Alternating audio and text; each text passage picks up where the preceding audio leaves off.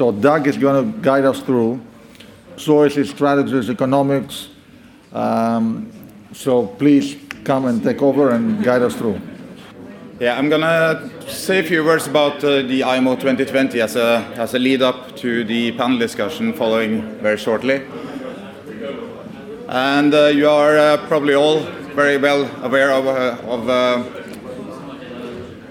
the background here. And since it was announced that we would have the sulfur cap implemented from January 1st, 2020, up to now it's been very easy to find people who are skeptical on the availability of compliant fuels. Among the people who have been raising their concerns, we found already early last year International Energy Agency saying that actually having a quite bold statement saying that almost half of the marine fuels consumption or demand in 2020 could be uncovered because of the lack of lead time for the refinery industry to adapt.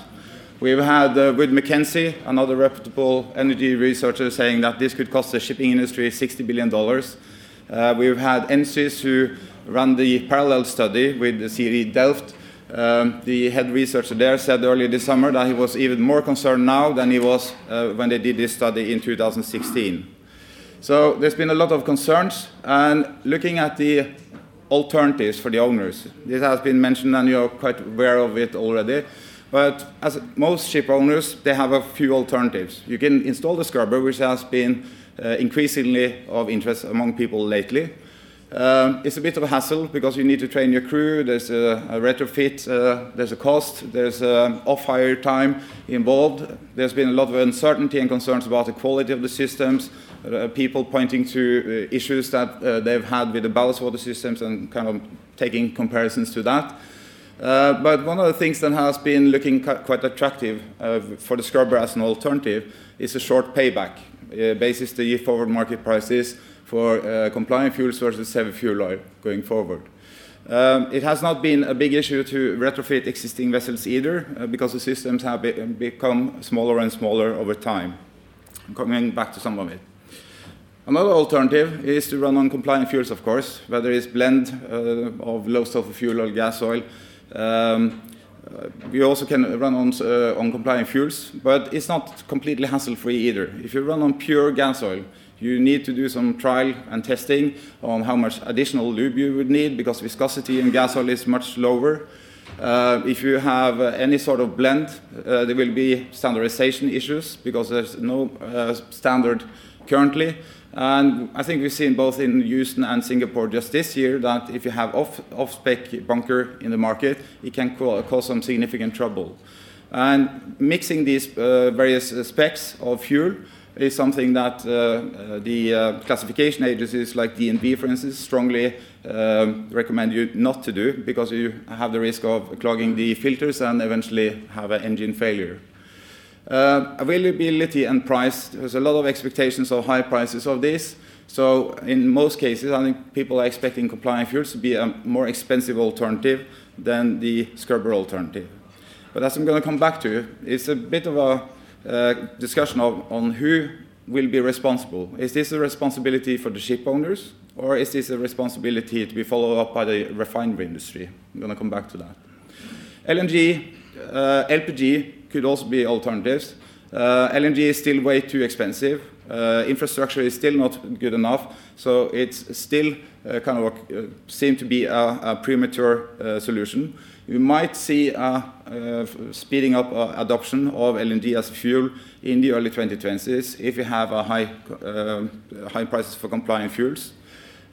We also got LPG, but and cost-wise, LPG places itself between scrubber and LNG. But when you look at availability, volumes, etc., it leads at least me to believe that this LPG as a fuel will predominantly be a fuel for the LPG fleet, not for the all other segments. The fourth alternative here is to phase out the vessels. Alternative use, it was mentioned storage. And I think the older fuel-thirsty vessels will lose out if you have high compliant fuel prices because it doesn't make sense on a very old vessel to invest in a scrubber. And at the same time, if the vessel is fuel gobbling and prices are high, it will be complete loss of competitiveness. Some vessels will be scrapped, and the potential here is increasing in the next couple of years. If you take the VLCC fleet as an example, we had only 3 VLCCs last year coming up for 4 special survey.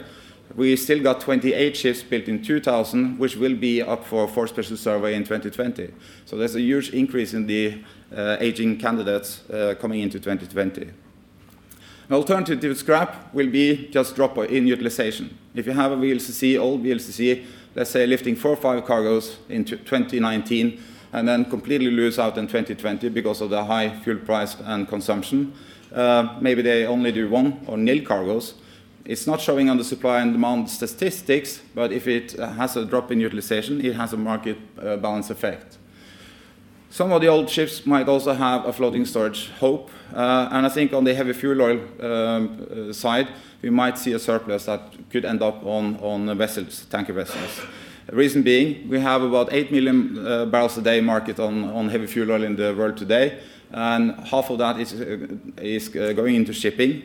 And again, of that, we should expect that some 2/3 of it, at least, is disappearing more or less overnight.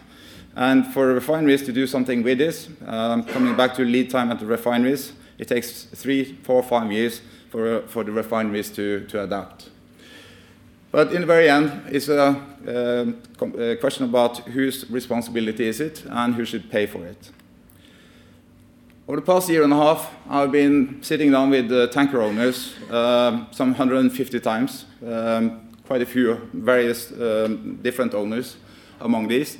And some of the thoughts that was shared last year and also through first quarter of this year was that scrubber, no, thanks. This is not my responsibility. I don't have the money. It's not the ship owner responsibility. And also a long list of excuses with scrubbers won't work. Just look at the ballast water systems. They didn't work, so why should the scrubbers work?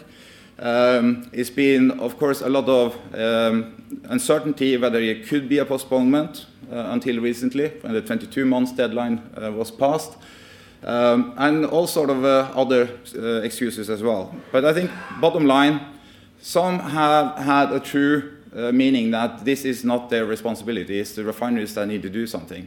But I think in many cases also, all these excuses have been another way of saying, I don't have the money. The finances for investing scrubbers and retrofitting fleet has not been in place.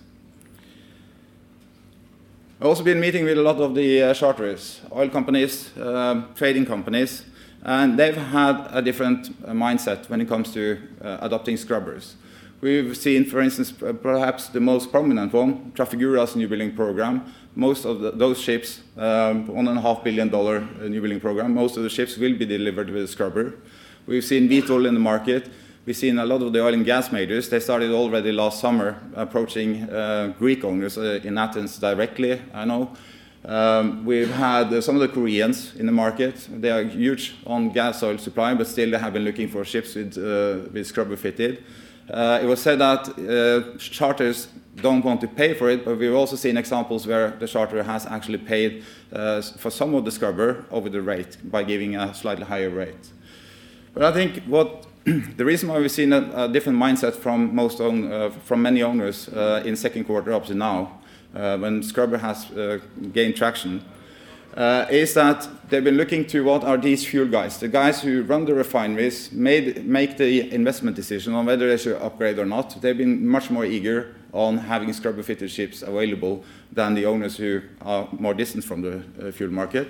And of course, also with the 22 months deadline being passed, it certainly looks more firm than ever. And after that, we've seen more owners being interested in scrubbers than we saw last year. The economics, we've probably seen several of these examples, but what I have here is a little bit of an example of 2 existing vessels, trading vessels, VLCCs in the market. And what I've basically done here is that I got a 17-built Hyundai Eco VLCC. I just put in the fuel profile, trading Ras Tanura to Ulsan at world scale 50, and this is the 2020 forward market price for HFO. I've added fuel penalty of 3% because the scrubber needs a bit of power. And what you would end up basis a 2018 flat rate, would be a TCE on this vessel, on this voyage, of almost $29,000 a day. Here we have a fairly modern, but non-eco, also Hyundai-built ship. The fuel profile of that vessel, same world scale 50, same bunker price, same route, etc. And that vessel would yield about $21,000. Here we got the same two vessels, but here we have the gas oil price. The gas oil price for 2020, we have reduced the fuel consumption by 3% because higher energy intensity in gas oil than in heavy fuel oil. But here, the eco ship would suddenly have only 15,000, almost half of what it had over here. Whereas the non-eco ship would have a break-even, or basically a zero TCE. So definitely not a break-even. You could also see the fuel bill would go from 12.5 up to nearly $40,000 a day. You could always argue whether this spread and these prices will actually be there, but this is the 2020 forward market as of Friday. If you had put in the historic averages on prices here over the last 14 years, 15 years, you would see that here you would be at about $24,000 a day, while this one would be slightly on the negative side. The spread would be narrow, but still quite massive. And that kind of leaves us with a short period of payback when it comes to the scrubber alternative, which in my opinion is the most attractive side of it.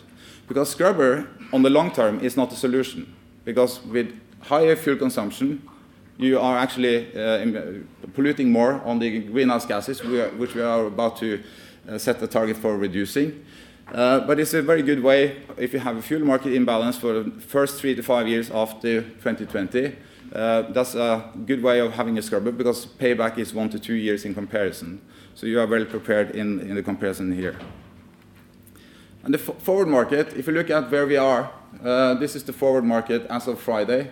We can see that we are in the high end of the past 14-year range here for 2020. It comes off, but it's still expected that 21, 22 market will be higher than current spread between the two fuel types.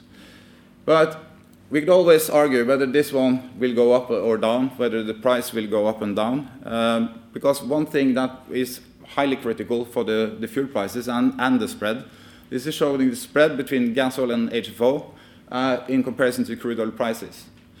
If you look at the spread back here in 2011, 12, 13, we had a spread of some 300 and 350, almost the same as we have for 2020 currently.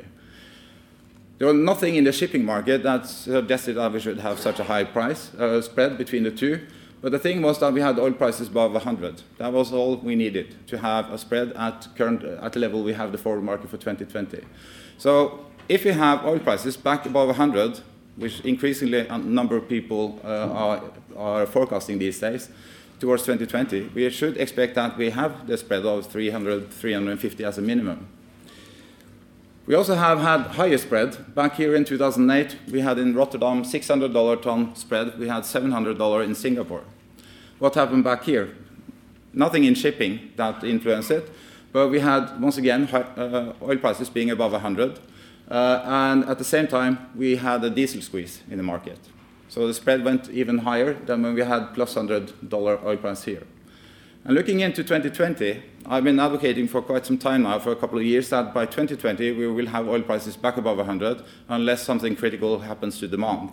Reason being that when you look at the new production needed to cover depletion on existing production, expectations for demand growth, etc., and compare that to conventional startups, shale oil expectations, which leaves us with new production provided, it's a growing gap between the two. So we are coming out of a glut of oil to actually having a deficit of oil. And the breaking point is around 2020. And the problem is predominantly that conventional startups in the oil market slow significantly from 2020 and into the early 2020s, which is again linked to very few FIDs in the oil market on new projects since the oil prices collapsed in 2014. So if demand continues to be strong, we are running into a period where suddenly supply of new oil coming into the market stops, and that should spike prices further up as long as demand remains in place. I.e., we could easily see 100 plus oil prices again by 2020. We could also have another diesel squeeze, because we are increasingly depending on shale oil. And shale oil is gasoline-rich in the initial distillation process compared to more conventional medium grades of crude oil. We can take one example for a complex refinery here. If they use this Bakken crude oil, shale oil, they have a yield of distillates of approximately 28%. Arab Light would be about 35%, and when you have a heavier Western Canadian crude, you would have more than 40% distillate yield on that crude type. But we are getting more and more of the wrong type of crude compared to what we want more of into 2020 with shipping using more distillates. And also where we have the trend already. You can see that distillate demand in OECD since 2009 has grown by almost 11%, whereas gasoline demand in comparison has grown only 1%.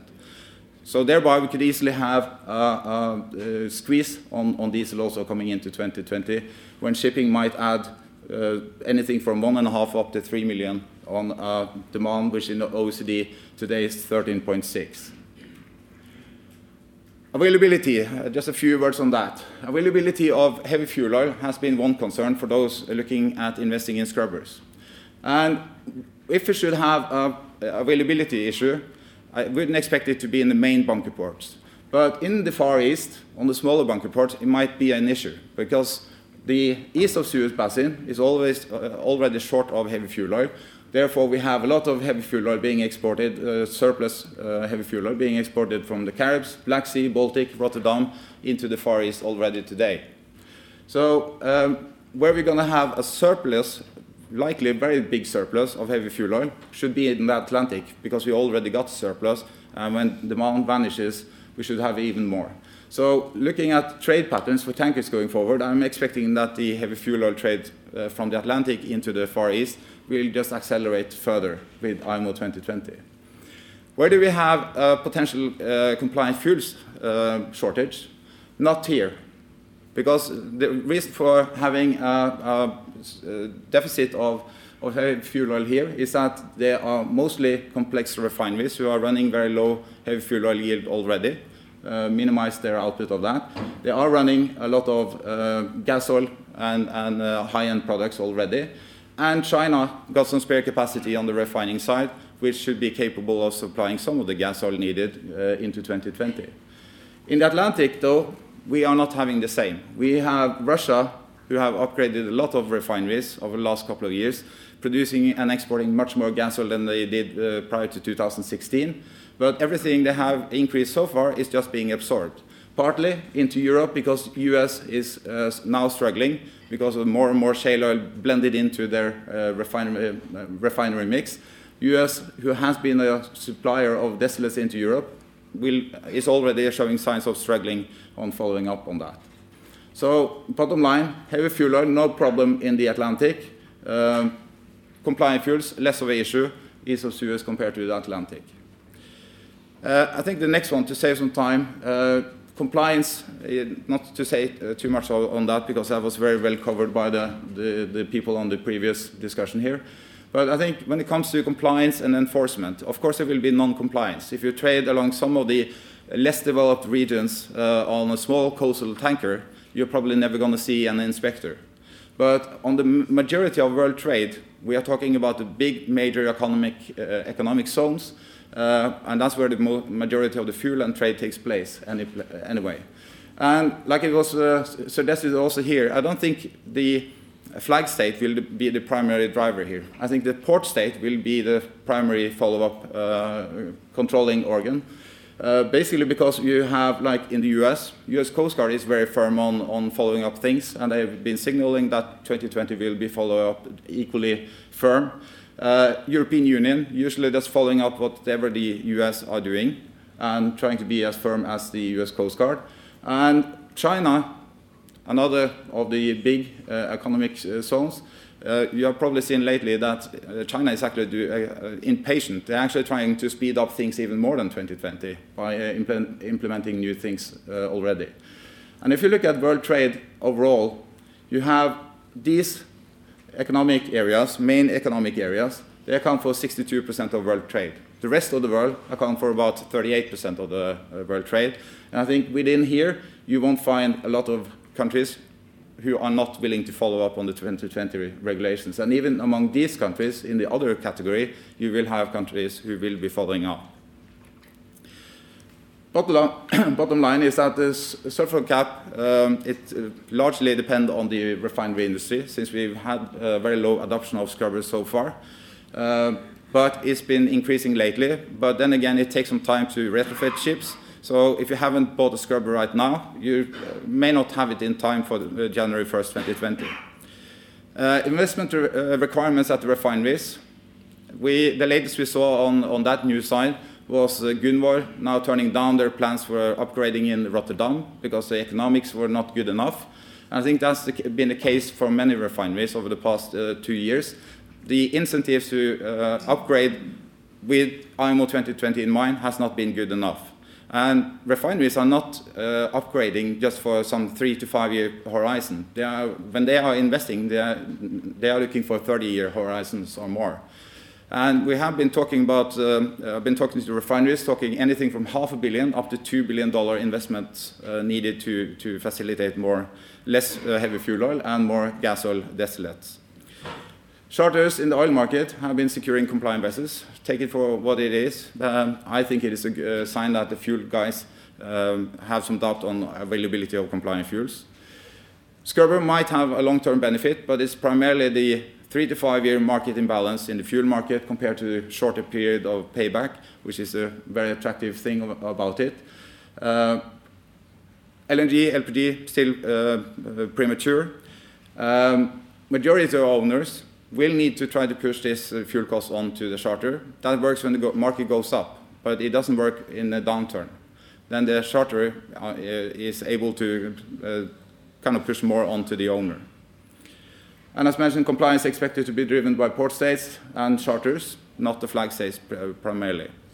One final comment on here. If you invest in a scrubber, personally, I would pick a scrubber from a solid producer. Because, of course, if you invest in a scrubber, you take on some risk.